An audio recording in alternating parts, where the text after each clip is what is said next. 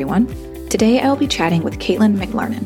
Caitlin is a nationally certified school psychologist and has spent the majority of her career at the elementary level in Connecticut, but she also worked in New York City with children of all ages. Caitlin is also a proud mother of 2, soon to be 3 children. In addition to running special education meetings, she has also been on the other side of the table as a parent, as her oldest had an IEP. In today's episode, we will go over everything you need to know when it comes to intervention for your child's education. What is tiered instruction? What is an intervention plan? A 504? An IEP? What do I do if I worry that my child may have an auditory or visual processing concern, or dyslexia, dysgraphia? What is a PPT meeting? All of these questions will be answered, and so much more. Let's dive in. Just a little disclaimer before we start this episode. This podcast does not provide medical advice. The information on this podcast is for informational purposes only. No material on this site is intended to be a substitute for professional medical advice, diagnosis, or treatment. All right, everyone. Today we have McLarnon here on the podcast. Welcome, Caitlin. Hi, thank you. So today, I'm just really, really excited about this because, as I was mentioning to you before, Caitlin, one of our children has just struggled quite a bit in school since she started. And inevitably, we have now 3 out of 4 of our kids going through the public school system. And, your child, I feel like there's like this stigma behind special education. And at least when I was growing up, it was like, oh, those kids are in special education. It's not like that. I don't know if it's completely different when it comes to the setup of it with inside the schools, but you have no idea what a child might need special education services for. There are so many different things. And I guess I wasn't completely aware of that. Certainly not when I went to school. And now that I have children going through the public school system, it's like, oh, there are just so many different things that your child might need help with. And so I wish as a parent that I knew what steps I could be taking with my child to be more proactive and getting her resources that she might need sooner rather than later. And now I'm more prepared for that for my other 2 kids that might need it. But I was very ill prepared for our second that really needed a lot of help. So I'm excited to talk to you about how that progresses. And if you have a child that you think might need help in whatever area you think it might be, actually, I think maybe starting off with what are all the different sections of special education that a child might need resources for? What are some of the things that you see kids for? I think that would be great to start off with. Yeah, that's a really good question. So like you said, there are so many different what we call classifications that a child could need specialized instruction or special education in. So that ranges anywhere from a learning disability. So that's when you think about kids who are having a hard time with reading, or kids who are struggling with writing, or maybe all of the school subjects, that would be a learning disability. You have kids who have other health impairment. That could be a diagnosis of an attention deficit disorder, so ADD. But it could also be something else. Maybe the child had cancer when they were little and they had chemo, which then impacted them medically. So they need some assistance in school now in the future. So that whole category is wide in itself. Autism is another classification. And as we know now, that autism is a huge spectrum. So that child might be really struggling with school, or they might not be, and they just need a couple extra things to help them get through the day, whether it's just some social skills work or breaks. We have the speech and language impairment. So that could be that the child is having either difficulty expressing themselves with their language or also understanding language that's spoken to them. We have emotional disability. So somebody who has a really, really bad anxiety disorder, for example, they might need an IEP to help them throughout the day.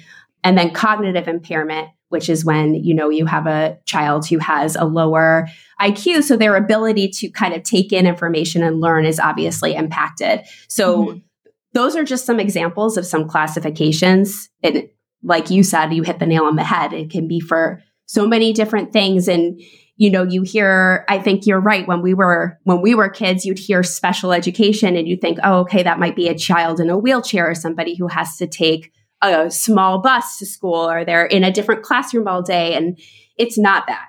You're exactly right. It's all of these things, and it could be just for minimal parts of the day, or it could be for extended periods of the day. And every single one of them is different. Yes. Now, can you talk to us too about like, what are some of the things, and I'll talk to from my personal experience, but like, what are some of the things we should be looking out for in our children that might be a sign that it's time to maybe take that next step and talk to the school and say, hey, is it possible that we can look more into my child's, X, Y, and Z? I see them struggling, especially when they get home, and I'm worried that there might be some issues within the classroom. At least with us, we knew that. So our child she has a couple different things going on. It's wild to me because it's like, I almost kind of foresaw this even before she started school. She is very eccentric, extremely eccentric, and very oriented creatively. And so by the time she was 2, even before 2, like she threw me her diaper and she was like, no more. Like, I don't need this anymore. Even at nighttime, like it was a wild phenomenon. I was like, I don't know what you're talking about. Okay. Who are you? I guess we'll do that. And she just started dressing herself. Like she was barely 2 years old and she was putting these immaculate outfits together. Like when I tell you these outfits are like straight out of a fashion magazine. It's just like an incredible thing. So she's always asking for like sparkly skirts and metallic this and just very loud and I love it so much. It's like one of my favorite things. That is where she thrives. She thrives in like this creative space and thrives a lot with numbers and math and stuff like that. But when it comes to reading, her interest is null. I mean, it is 0. And it's one of those things where because she struggles, it's even more so, right? Because she's like, I don't need to do this. Like if it's just not clicking to me, like I don't care about it. It just kind of like spirals out of control from there. Yeah. But I knew, in kindergarten, it's like, I kind of had an inkling of, I don't know how this reading is going to go. And then you, of course, take the fact that I really dove into how our district was teaching reading. And unfortunately, it was not based on the science of reading. And then I did more research, and Connecticut, and we can kind of talk briefly about this, but Connecticut gave the schools a year or whatever to come up with a new curriculum, a new plan that was based on the science of reading. And of course, our district chose to the waiver. They chose the waiver. And I want to scream. And so I argued with the superintendent back and forth, and it was just not a good scene. Anyways, so we have a combined curriculum, which is not going to change from what I can understand. So anyway, my child was originally taught to guess the words. And so that compiled on top of this auditory processing issue and like some other things, reading was just, it was like for the first 2 years, there was no progress. But in kindergarten, I became concerned. And then I wish I had been a little bit more proactive into first grade. But what can we be like looking for? And not just for reading, but just, as a general whole with the things that you mentioned, what are some things that we can see in our kids that might give us an inkling that we might need to take next steps? I think one of the things that you had mentioned is interest, because sometimes what we see is that kids will come home and they won't want to do, let's just kind of talk about reading just because it makes it easier, but they don't want to pick up the book. They can't find a book they like. They struggle. You have tears. Sometimes when you see a lack of interest in something, it's really because they're avoiding it because it's hard for them. And I've worked with so many families too that say, my kid apparently is an angel at school, and then they come home and they're monsters, whether or not they're just like crying, they're emotional, they're yelling, they refuse to do anything. So I think, stress level, if you're seeing that your kids are stressed out after school, of course they might be tired, but it is something to consider that maybe it's just that they're using so much of their emotional and mental effort to focus on things that might be hard for them throughout the day. So that way, when they come home, they're just done and they're exhausted. So that's definitely a sign of something you could look for. And I think, honestly, just asking your child's teacher as many questions as possible, like at conference time or even more frequently. Like I had a conference for one of our kids recently, and, the teacher was like, oh yeah, she's doing great. She's right where she should be. And I'm like, that's great news. But how do you know that? What are you using to figure out that she's right where she should be? And, right. Like you said, the science of reading, and not every district is there yet, unfortunately. So kind of finding out what assessments your child's school is using to figure out where their reading level is. And hopefully it's not Fontes and Pinnell still, but I know a lot of districts still are. It really kills me. It is so frustrating. And like, especially even within our state, every district is different because they allowed that waiver. So that's really frustrating. Yeah. So I'm like, what's the point of making this, a law written into law if we're just going to allow waivers? Like, what is the actual point? Yeah, exactly. But I would say, like if you're starting to feel a little bit of a question or a concern, like don't feel bad asking your child's teacher to show you work samples. Like, okay, like if she's doing well in math, can you show me what does that look like? What does that look like compared to the other kids in your class? I always like when teachers bring anonymously, but a comparable work sample of like, okay, this is where the highest child in our class is. This is where the lowest child in our class is. And this is kind of the in-between. So you can get an idea as a parent what your child is in that spectrum of abilities. Yeah. And you mentioned like the child might come home really tired. And so, and it all clicks once it all comes together. But I promise you, it doesn't click when everything is kind of happening in separated parts. And so another thing that was happening that I didn't put two and two together until honestly this past year, that same child would come home exhausted in bed, 7 p.m., like in bed, asleep, sometimes asleep before we would like get in there to say goodnight. Cause they read in their bed and, they'll draw in their bed or whatever. And I'm like, oh my gosh. And we'll sleep sometimes past the 7 a.m. little clock that we have inside the room, Yeah. So she is like a 12+ hour sleeper. And it's because, when we had our recent PPT meeting, the psychologist was explaining to us, they were like, your daughter to keep up is trying, 30% more than her peers to get to where they are because of all of the learning issues that she is having. And so it was like, once that clicked, I felt terrible because I'm like, I didn't even realize, So I would definitely say that's a huge, huge thing to look out for. Yes, agreed. I have found, with her specifically, like she is exhausted from trying so hard all day. Yeah. I know it's one of those things where it kind of shows itself in a different way. Yeah. Yeah. And because we talked about reading and science of reading and all of that, I know that a lot of people might have heard of this, but there are still some people that are kind of learning about what the heck are you talking about? Science of reading? Like, what do you mean my school might not be teaching reading correctly?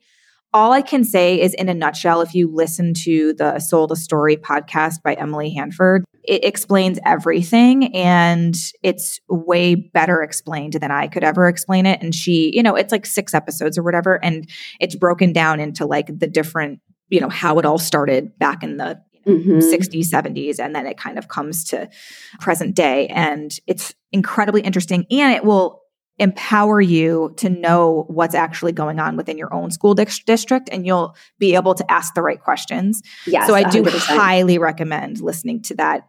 Every single parent should be listening to that to get the information they need. And there, your school very well might be completely up to speed with the science of reading. It just depends on where you are, where you're located, and so. That's that. So, okay. So if I am concerned about my child, what are my next steps? So say I've talked to my teacher, my child's teacher, and they kind of agree. Like, what are those next steps going to be? So the next step is that your child should be receiving some sort of an intervention. So when we talk about interventions in school, we like to think of it as like a triangle. with tier 1 at the bottom, tier 2 in the middle, and tier 3 at the very top. So when you talk about tier 1, that's the biggest. That's kind of like what any child in your school can receive in their classroom. For example, it could just be, okay, you might start, okay, I have a little bit of a concern about this student and their reading. Maybe I'll pull them into like a small group in the back of the classroom, a couple times a week, just to see if they just need a little bit more smaller group instruction, kind of informally. Or I might move that student closer to me because maybe they're just not paying attention. Or if you're talking about like a behavior plan, that might be like a class behavior plan. So everybody in the classroom is getting it. They're all receiving marbles or something of a reward or class points for every positive thing that they do. So basically anybody in that school is receiving that instruction or can receive that instruction. So then if you're having a concern about your student, the next step would be to put them into what's called a tier 2 intervention. So that's kind of like that next step up in that triangle.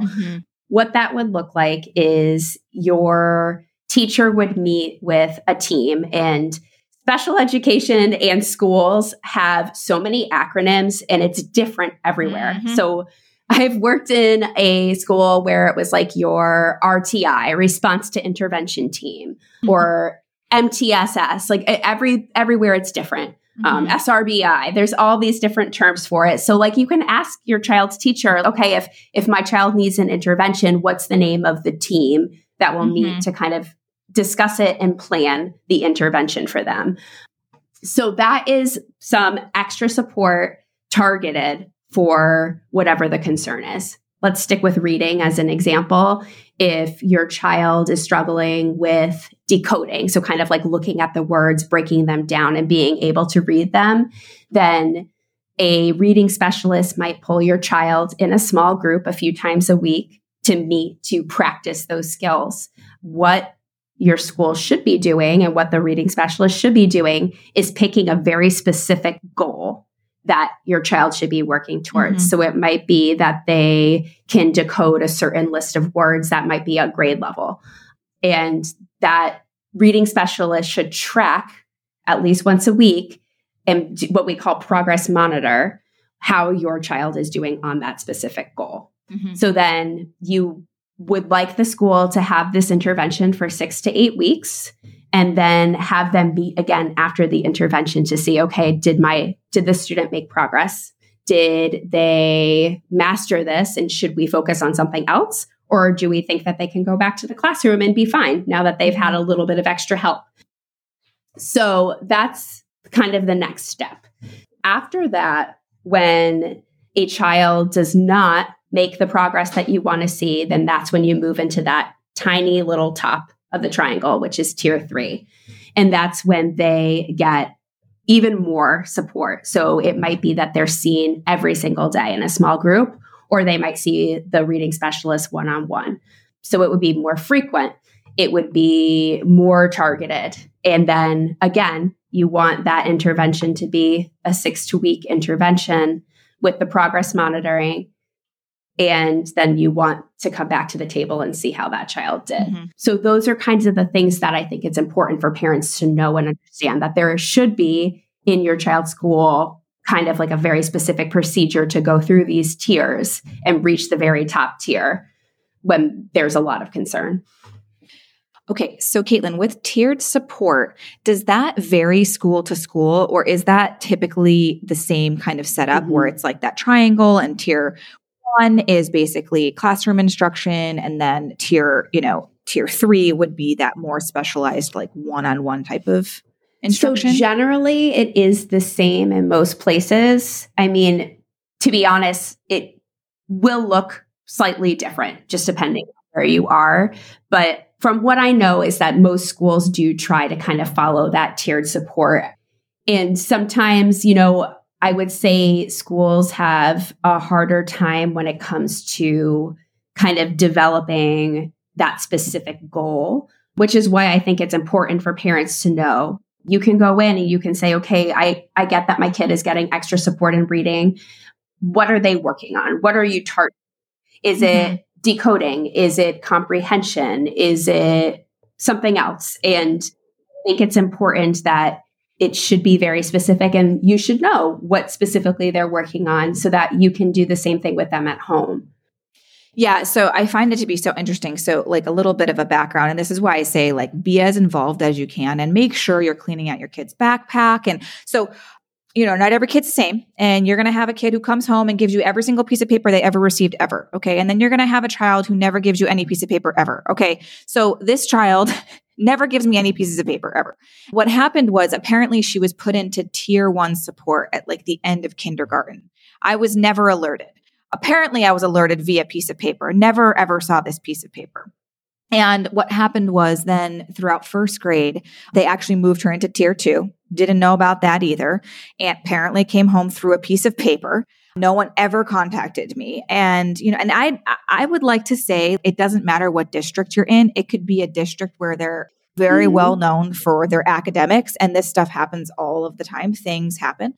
And so it wasn't until she got moved into tier 3 support that I was actually aware. So what happened was there was a teacher conference and these teachers are lovely, and I don't fault the teachers at all. There's a lot going on and everybody in the school system, they don't get paid enough. So, there's so many different things happening and there's a lot of students, right? And so you know your kid best, like just, advocate for your kid. That's the best I can tell you. And so I go to the teacher conference and they're like, okay, she's moving up into tier 3 reading support. And I was like, I'm sorry, let's just back up a little bit. What do you mean? What about 1 and 2? What about 1 and 2? What happened to 1 and 2? And they're like, oh, well, she was, and I was like, what? Yeah. Flabbergasted. Yeah. And obviously very mad because I was like, I could have been working with her. I could have, you know what I mean? Like I just, as a parent, you're like, oh my gosh. And so our district also said their tiered support is going to look differently than other districts' tiered support. And I was like, why? What do you mean? And so I was under the impression that by tier 3, it was like more of a pull out of class one-on-one thing, but it actually wasn't. Like she was still working with other students. Okay. And so anyway, all that to say, there was never like a one-on-one type of situation. I ended up just being extremely proactive at the end of first grade because I know deep down in my mom heart that something else was going on and there was going to be no more progress. And especially like over the summers, there's a significant regression. And so she starts back off months behind anyways, and so it's just not want to keep this cycle going. And reading is ultimately like, to me, that's like the number one thing that kids learn in school. Like that needs to happen. Everything else, I'm like, we'll figure it out. Reading, everything is based off of reading as you get older. You need to be able to read word problems to solve them. You need to be, so it's just so important. Yeah. And we ended up having to I was like balls to the wall last year. Yeah. Like after first grade, I ended up emailing the school and saying, so what happened too was I was getting no updates about tier 3 support. So if, as a parent who's lived this, I would suggest telling them what you expect because they're more than happy to give it to you, truly. But you have to make those expectations clear. And I think if you're not asking the questions, you're not going to voluntarily get any information. You're just not. These are busy people and they don't get paid enough. Like, as I said, like there's not enough time in the day. And so what I ended up asking for was like, at the end of each week, I want you to send me home with something I can work along with her over the weekend and something she worked on during the week, right? What are our goals? Like you had said before, like make sure that you understand what exactly they're going over. And that can be something you also maybe, implement at home, maybe in a fun way, right? Like obviously your child, or at least our child, doing anything after school, it's real. I don't want to do that with her because she needs a break. Like she is trying so hard, right? Yeah. And I don't really want to do anything that's not going to be like fun. So anyway, so I would suggest doing that and getting some idea of like what's going on. Because at the end of the first grade year, all I got was an email that had 2 sentences in it that said, your child will continue tiered 3 support in the next year. And I was just like, okay. And I called and I was like, this is unacceptable. You can't send me this one-liner saying, what is going on? Like, what exactly is she not? What do I need to expect? Do I need to take next steps? Like, I feel like a year of tier 3 is probably enough. We need to figure out what's going on. What is hindering her? Like, can we maybe get a diagnosis? I don't know. And what I've learned too, and you can touch on this, is how early you can get a diagnosis of, say, dysgraphia, dyslexia, auditory processing delays, things like that. Because I know from what I understand, the child does need to be, in school for a year or 2 or 3 to be able to make those type of diagnoses. But so we ended up at the end of first grade. I was just like, I want to take the next steps. What are the next steps? And, they said, okay, first thing. And, once we get back into school in the fall, we will make an appointment to talk about, having her evaluated, basically. This podcast episode is brought to you by Mosh. Whether you're fighting the morning rush, off to fit in a midday workout, or between meals on a busy day, Mosh protein bars are a great snack to keep your brain and body fit, fueled, and feeling full. There are 6 delicious flavors to choose from, and each bar includes 12 grams of protein and is made with ingredients that support brain health, like omega-3s, collagen, and more. At 160 calories and 1 gram of sugar, Mosh protein bars are a great snack for on the go. Even our kids love them. My personal favorite flavor is the peanut butter chocolate crunch, but all of the flavors are pretty darn good, and you can't go wrong. I keep these bars in my car for on the go, and it's great to have a protein boost available whenever I may need it. Another one of my favorite things about this brand is that they donate a portion of all proceeds to support women's brain research through the Women's Alzheimer's Movement at Cleveland Clinic. Don't settle for a mediocre snack when you can nourish your body and mind with the fuel it needs to succeed. Whether you're at the gym, on the go, or just living your best life, Mosh protein bars will keep your brain and body fit, fueled, and feeling good. Head to moshlife.com/Lindsay, that's LYNZY, to save 20% off plus free shipping on your first 6-count trial pack. That's 20% off plus free shipping on your first 6-count trial pack, which includes all 6 delicious flavors. That's moshlife.com/Lindsay, LYNZY. Yeah, I mean, if you don't mind kind of going into just like the next steps after tiered support, like if you have a child that's in tiered support, if you think that there's something else going on, like what are the next steps and how long should they be in tiered support before you as a parent say, okay, enough is enough. Yeah. Can we? Yeah, exactly.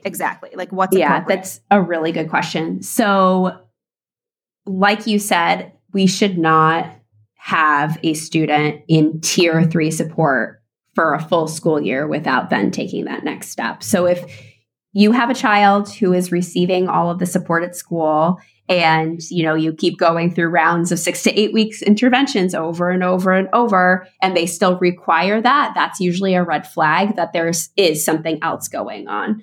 So that's when, similar to your story, you can reach out to the school and say, hey, I'm continue to be concerned. Obviously, you are as well because you have my child in tier 3 intervention. Can we take this next step and go to an evaluation? So as a parent, what you can do is you can request to have a meeting to discuss that anytime you want. Even if you feel like, oh, okay, they've only been in intervention a few months, but I really just have this concern deep down, you can always request to have a meeting to discuss an evaluation. What will happen at that meeting, and again, this varies district by district, state by state. In Connecticut, we call these PPT meetings.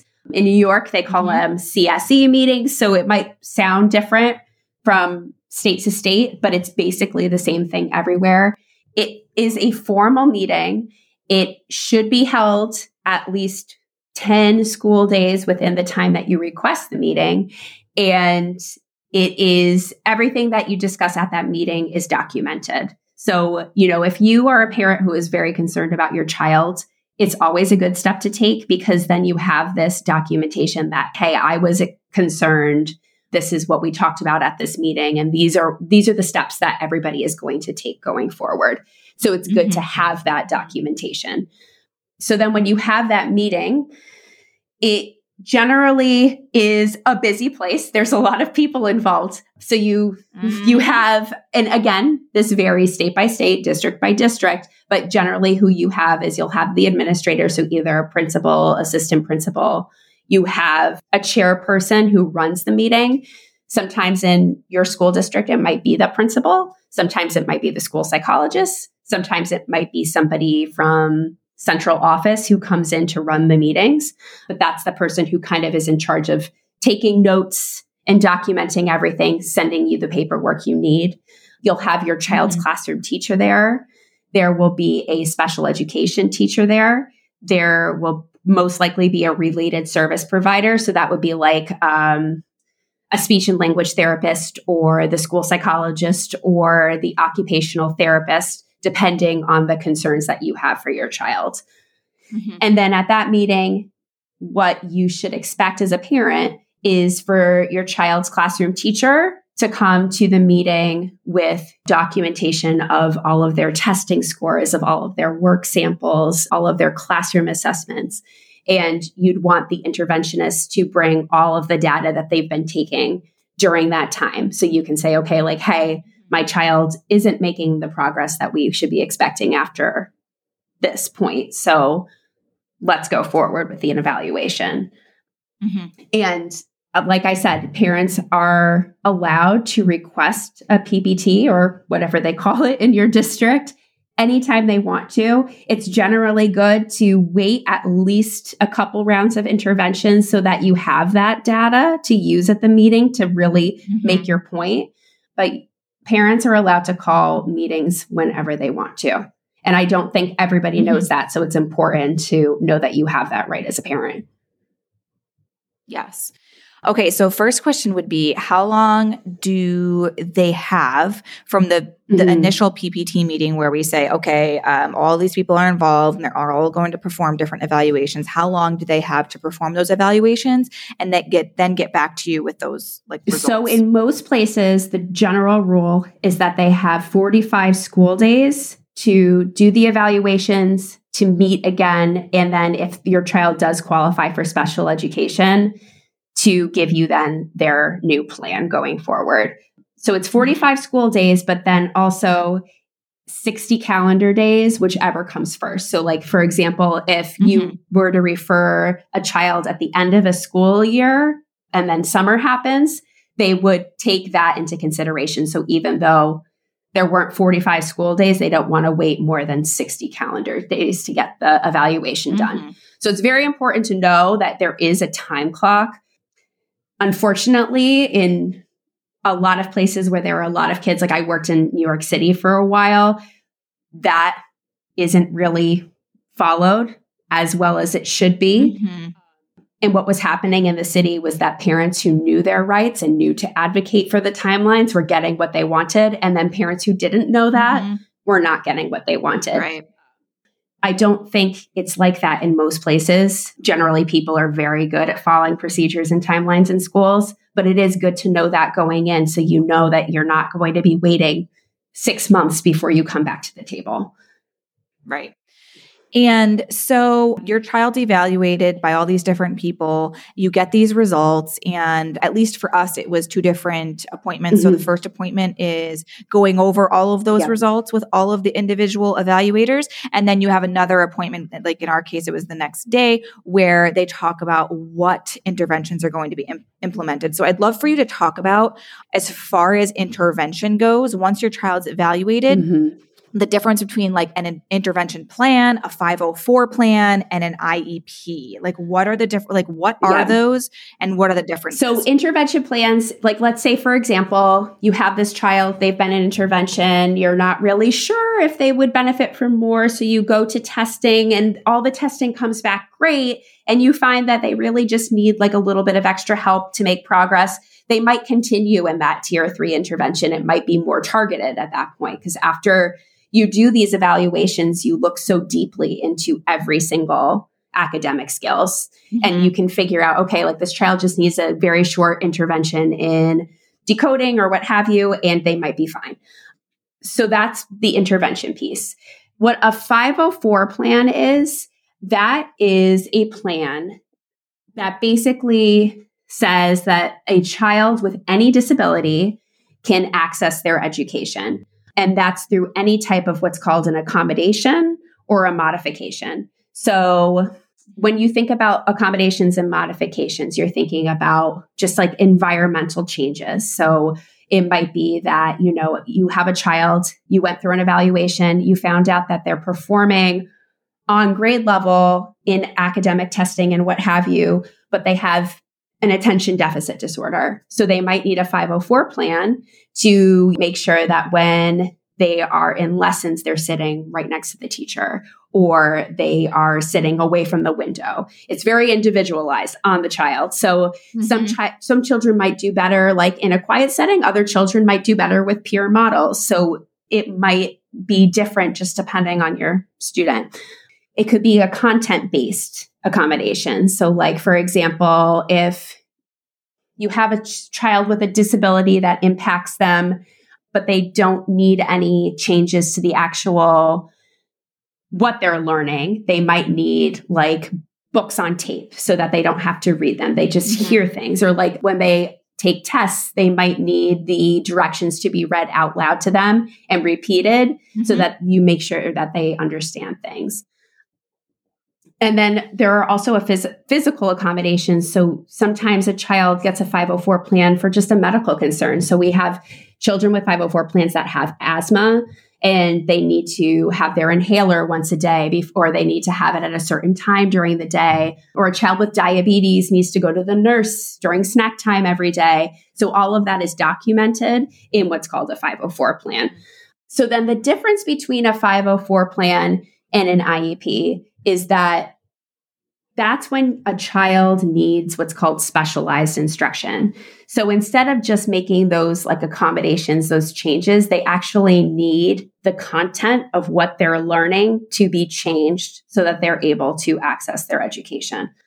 The good thing about an IEP is that it can also have all of those accommodations and modifications that we talked about. There's a section on an IEP that is accommodations and modifications, but then it's just additional support in addition to those accommodations and modifications. So you might have a child who has ADHD and they really just need to be able to take their tests in a quiet setting. And other than that, they can perform on grade level.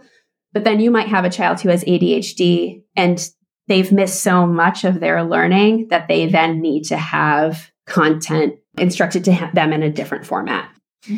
So when you get an IEP, it's a very, very thick document. There's lots of pieces and parts to it. But what is the same everywhere you are is that there are goals that are broken down into objectives.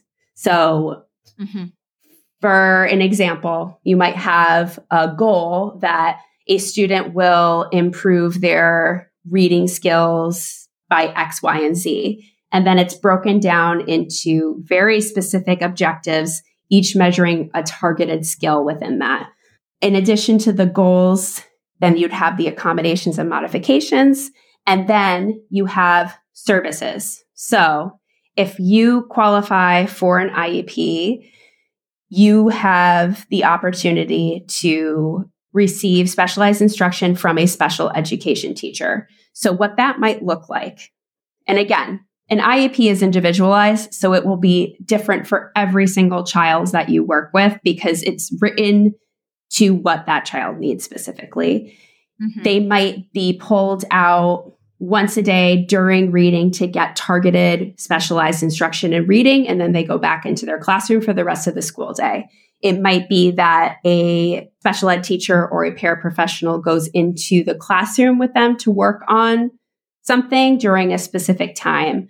Or you might have kids that need a special ed teacher or a paraprofessional with them all day long because their attention is so impactful or their behaviors are so impactful that they cannot access their education otherwise. So it looks different just based on every single child.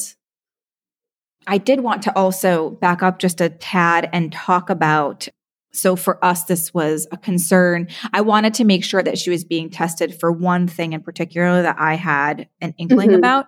And so do you mind just touching on, because what I found, and I don't know if this is with every school, so you can let me know, but what I found was that they would test her in one area, and if she scored a certain amount, they would move to the next test in, I don't know, say this other direction.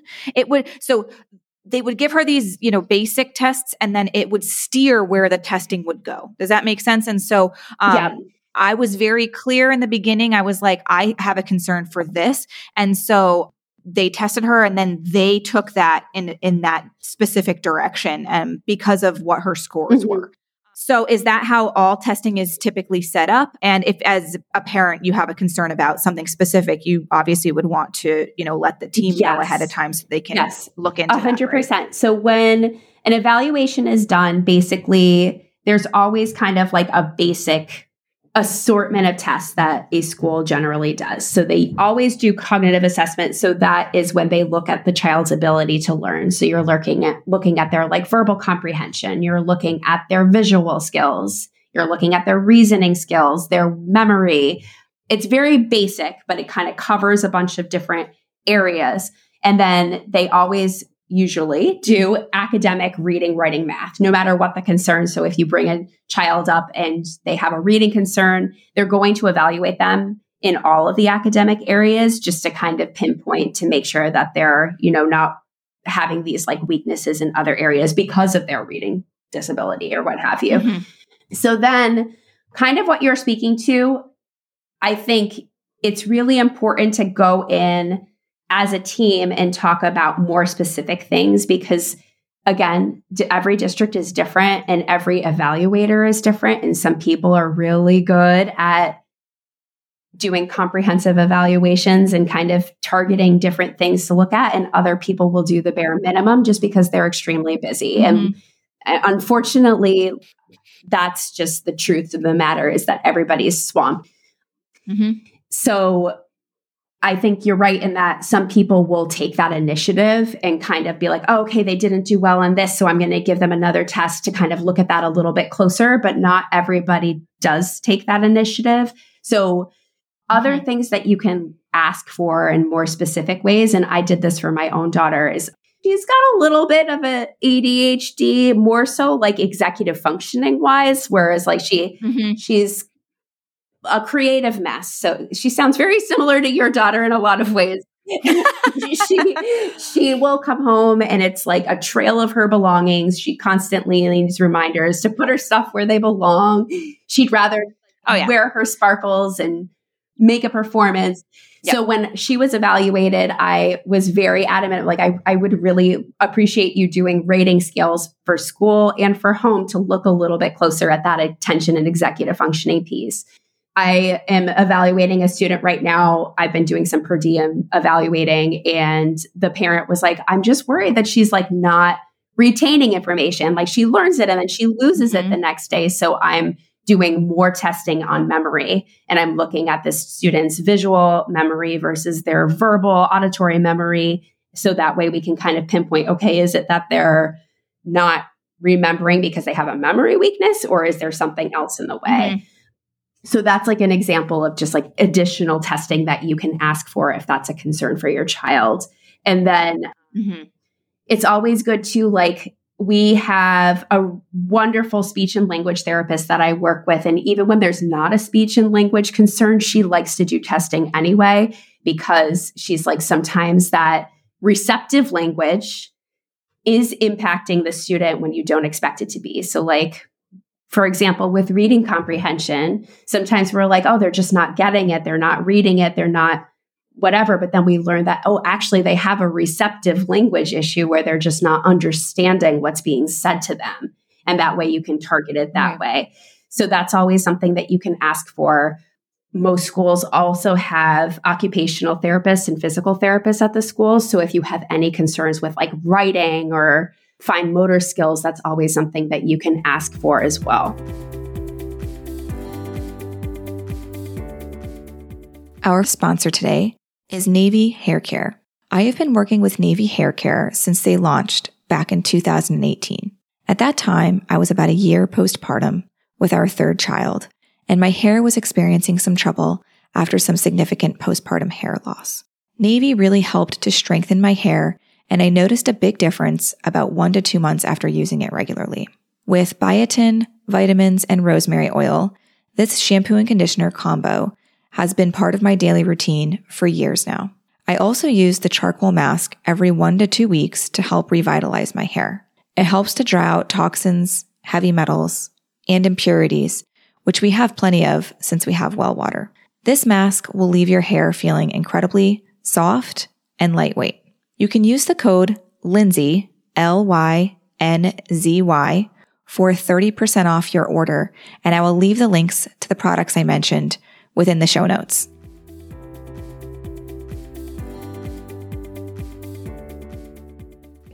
Okay, what does it look like to have either an intervention plan, 504 plan, IEP look like as far as what should we expect as parents as far as follow up?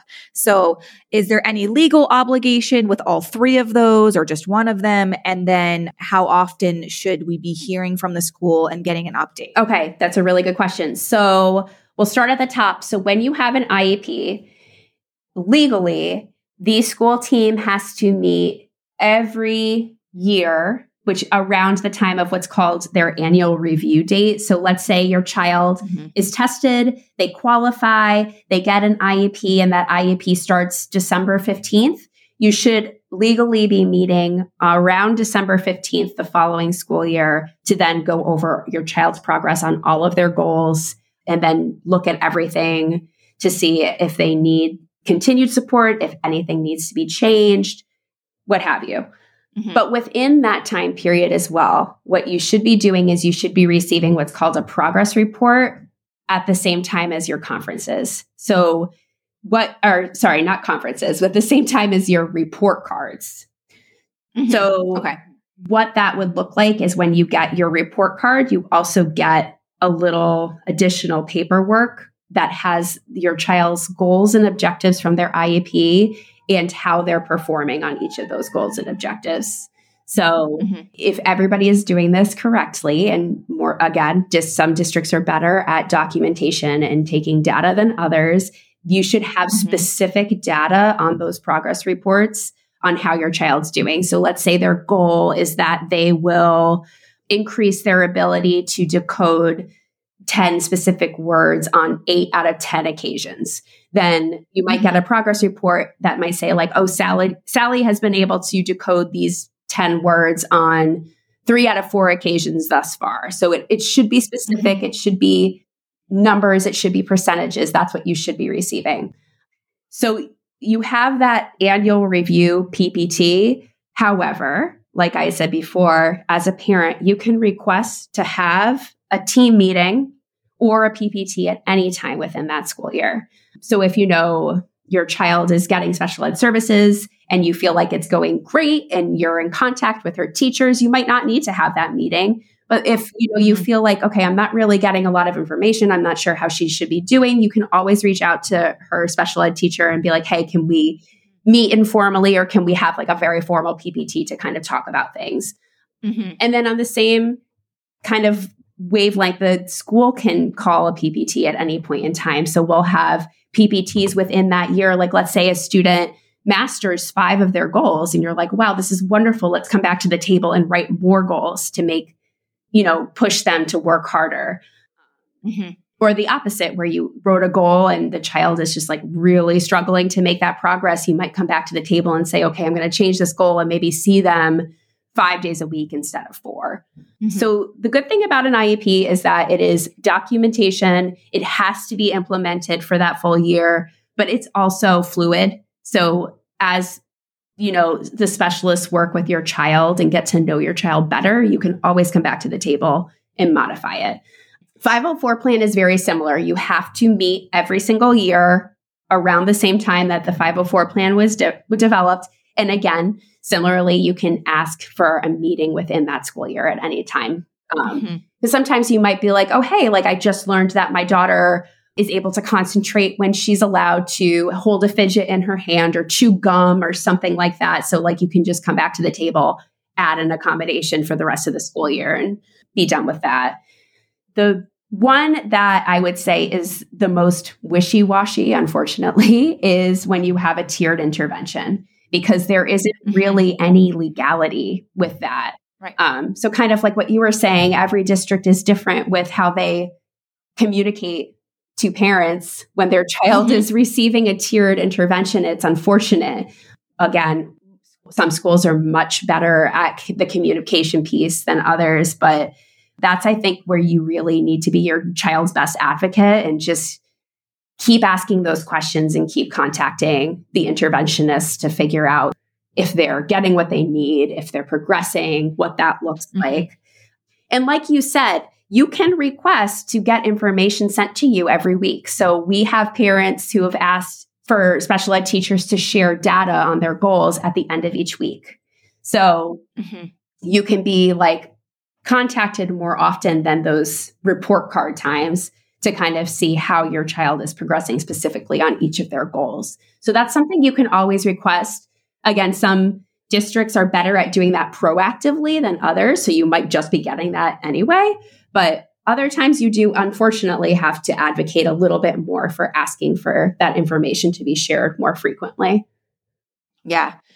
What if you have that PPT eval intervention meeting at the very end and you think that what is being put in place isn't going to be enough? Like, is there anything that you can do as a parent? Yeah. So you are always, I say this all the time, you are the most important person at those meetings, and you have the right to request anything that you think your child would benefit from.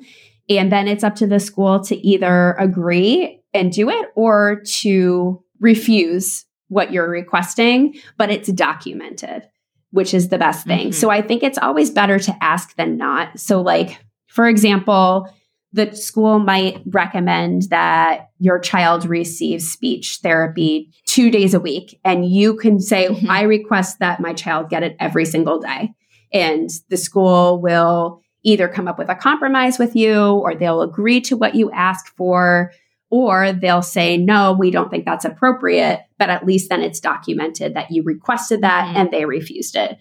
So you can always make those requests, and you shouldn't feel bad about it because you know your child best. So I've worked with families who the school will recommend like push and support instead of pull out. But, you know, the parents like, I know my child isn't concentrating as well as they can in the classroom. Can they be pulled out for reading instead? And, you know, I think anytime you have those feelings and thoughts, you should just say them, because the worst that the school will say is no. And then at least it's documented that you made that request. Right. Yeah, exactly. All right. The only other thing I can think of too that I wanted to talk about very briefly, I know we're running out of time. Talk about this forever. I know, seriously. So say you have a specific concern about your child. So let's use dyslexia, which I feel like, oh my gosh, I feel like it's a big one right now. I'm overdue. I know. I'm overdue on a podcast or several podcast episodes about dyslexia. Yeah. So I had an inkling in the very beginning about this, and it was poo-pooed by several people, not even just the school. I had her evaluated outside. Anyways, all that to say, that ended up being part of our intervention and our process with her. And, you know, they did tell me like, this is the absolute earliest we would ever even suggest that she has this in second grade. And so I'd love for you to kind of just touch on that. Is that true? And why is that? And is there anything we can be, not even just specific to dyslexia, but or dysgraphia or auditory processing issues, or, you know, like any of these things. Are we as parents to advocate for that earlier? Should we wait it out? That's a good question. So I think the reason why people always say like, we should wait is because the tests that we do when we are evaluating children are standardized, which means that it takes the entire country and kind of comes up with a general average. And then your child is then compared to the general average within that country. So what happens is if you are testing a child in kindergarten, there aren't a whole lot of expectations that are put on a standardized test for a child in kindergarten, because you have some kids starting kindergarten already knowing how to read, and you have some kids starting kindergarten who have never even been to preschool and don't know what a letter is. So they take that average, and then you're being compared to, you know, something that might not really show your weaknesses at that point.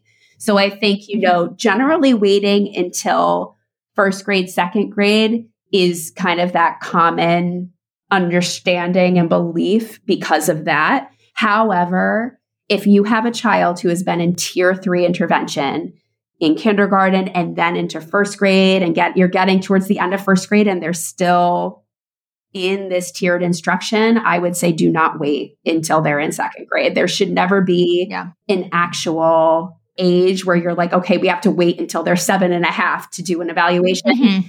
You can tell when there is a concern and your kid is not responding. Never hesitate to even request it. And sometimes the school might say, okay, we still need to do like another 6 to 8 week intervention, but then we can come back to the table.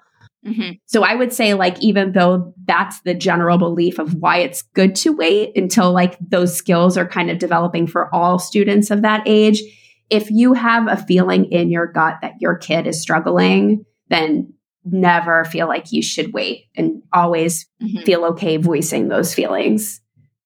Yeah, absolutely. Okay. I think the last question I have is, are services ever offered outside of the school day through any of those interventions, like the plan, the 504 plan, those always just based off of what is happening within the school? Yeah. So most often it's the services that are recommended through an IEP are school-based services, which means that they happen within the school hours during the school day. Sometimes the district will pay teachers extra to do intervention groups before or after school, but not every district does that. It's all dependent on resources and staffing. It's really unfortunate that it can't just be more generalized, but there is always the possibility, like I said, many times parents can request anything. So there is something that I've worked with some families on, which is that they can request what's called compensatory services and go to mediation and due process. So what that might look like is, let's say your child was receiving tiered intervention. While that was happening, you got tutoring. The school evaluated her and she didn't qualify, but then they evaluated her 2 years later and she did qualify, but you've been paying for tutoring this entire time. Oh. You are always allowed to request whatever you want. Like I said, the worst that's going to happen is the school says no. But I've had families who have been like, okay, well, I've been paying for tutoring for the past 2 years and now I want that refunded to me. Mm. Again, it might involve going to mediation and due process, and that's not something that everybody wants to go through as a family, but you should know that you have the right to request whatever you want to. And sometimes requests are appropriate and sometimes they're a little outlandish, but like never feel bad in just asking. There's no harm in asking. Yeah, absolutely. Yeah. And I will say too, and I don't know if you've seen this, Caitlin, but I can only imagine with the uptick in, parental knowledge of what's been happening with reading throughout the country, the uptick of parents kind of paying more attention, because what you realize is kids are getting into 7th, 8th, 9th grade. And the reason why they're not doing well in all the subjects or certain subjects is because they never quite learned properly how to read. But anyway, I feel like the uptick in parents that have children in elementary schools and the uptick of intervention in and of itself must be a lot higher, I would imagine, because parents are recognizing that their child might have an issue, right? Yeah. And so I can't even imagine, as someone that's part of the school and, PPT meetings and, all those different moving parts, everybody that is part of that meeting, how incredibly busy and overworked they are and how underpaid they are. And so, if I can just say like, something to kind of like wrap this up. Again, it can be really frustrating. It was frustrating for us. And I try to always remember, like, this was probably not one person saying, like, we don't want to help your child, right? It's just they're very stretched. Everybody's stretched thin and, they're understaffed after COVID. teaching and schools and hospitals and everybody left. Yeah. No one cares about us anymore. But a lot of people left and schools are understaffed and they're underpaid. And now they're having this influx of kids that do need intervention, whatever that might look like. And, it's like, how do you help all of these people, right? And it can be really, really hard. And things fall through the holes and it's never, intentional, especially when it involves a child. Like nothing's intentional. So I think 100%. when you do approach your school and whoever you're talking to, just keep that in mind. Nothing's, and I did make it very clear that in the very beginning, I was like, you should probably change how you're contacting parents. Like we shouldn't be contacting via paper. Like this is, like it's 2023. Yeah. Like we can do an email or a call, whatever. But when it comes to other things like updating and such, I do think, just try to keep that in mind. Yeah. It can be really hard. And I'm sure it is. They have a million things going on. It is. It's extremely, like you said, it's extremely underpaid and understaffed, especially right now. And everybody's stressed out constantly. But, I've worked with so many wonderful school teams that just have their hearts in the right place. And they might not have the manpower to do everything exactly the way that they would like to, but everybody's doing their best.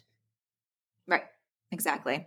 All right. So is there anything that we didn't mention that you think might be helpful for parents to know when it comes to all of this? No, I think, just like the biggest takeaway is don't feel bad or silly if you're asking a lot of questions, because that's how you learn and that's how you can help your kid the best, is by asking those questions and following up, and never feel like the school doesn't want to share with you, because they do. Sometimes, like we just said, they're so busy that they just don't always think to initiate those conversations. So of course they'd love to have that conversation with you. So never feel guilty about, asking your teacher questions. Yes. Okay. So I know we're like so over right now. So are you okay to answer these 2 questions I have that are unrelated to our conversation? Yes, totally fine. Okay. I'm like, it's 11:40. Okay. So the first question is, if you could give one piece of advice to mothers, what would it be? I would say, aside from being your child's best advocate, I feel like I touched on that a lot today. My biggest thing is like, find your village of people who are going through the same thing that you are. You might be able, like, let's say you're navigating this special ed process. If you go on Facebook, you might be able to find a local parent group on Facebook or somewhere that are special ed parents that might be able to, kind of talk you through this, answer your questions. You might be able to meet up and have coffee or what have you. I would say, surround yourself with people who are going through something similar. It is always so helpful to have people that you're close to that you can ask questions to. Yes. Yeah. And navigating through this. I mean, I had a few friends that had navigated it before I did. And thank God, because I knew what to ask for. And so that's really why I wanted to create this podcast episode, because I feel like obviously the more you know, the more prepared you are, and you can advocate for your child better when you know what the options are. Right? Yep. Yeah, for sure. Okay. Last question is, if you could make one meal for your whole family that everyone would eat that's relatively quick and easy, what would it be? Ooh. Okay. So our go-to, my kids have now called this Mommy's Pasta Surprise, which is basically whole wheat pasta with their choice of sauce. Sometimes it's pesto, sometimes it's tomato sauce, sometimes it's butter, and basically whatever we have in our fridge. So sometimes it's a bunch of different vegetables, sometimes it's chicken, and just kind of mix it up, throw in some cheese, and it's a surprise. So it's Mommy's Pasta Surprise. It's a surprise. And I feel like if the kids are picking it, it's probably, a huge hit, because they love being able to pick and choose what they're eating. Absolutely. At least my kids are like, want to be 100% involved, and everything can't be touching. And oh my gosh. Oh yes. Don't get me started on that. Oh, it's so brutal. All right. So thank you so much, Caitlin, for talking to us about this subject. I hope that it empowers parents to advocate for their kids and makes them more prepared for this journey. Absolutely. I'm so happy to be able to talk about it. Thank you so much for hanging out with us today. All resources mentioned in this episode can be found in the show notes on lindsayandco.com. To continue these important conversations, head over to Motherhood Meets Medicine on Instagram. Let me know what you learned from this episode and who you would love to hear from next. I always love getting feedback from you. If you're finding value in this podcast, please rate, review, subscribe, and share with a friend. This will help us to reach even more women from around the world. I'll catch you next week. Until then, don't forget to find some time to unplug, unwind, and have a little fun.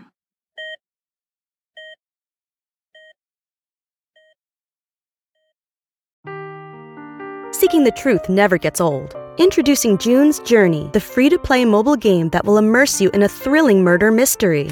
Join June Parker as she uncovers hidden objects and clues to solve her sister's death in a beautifully illustrated world set in the Roaring '20s.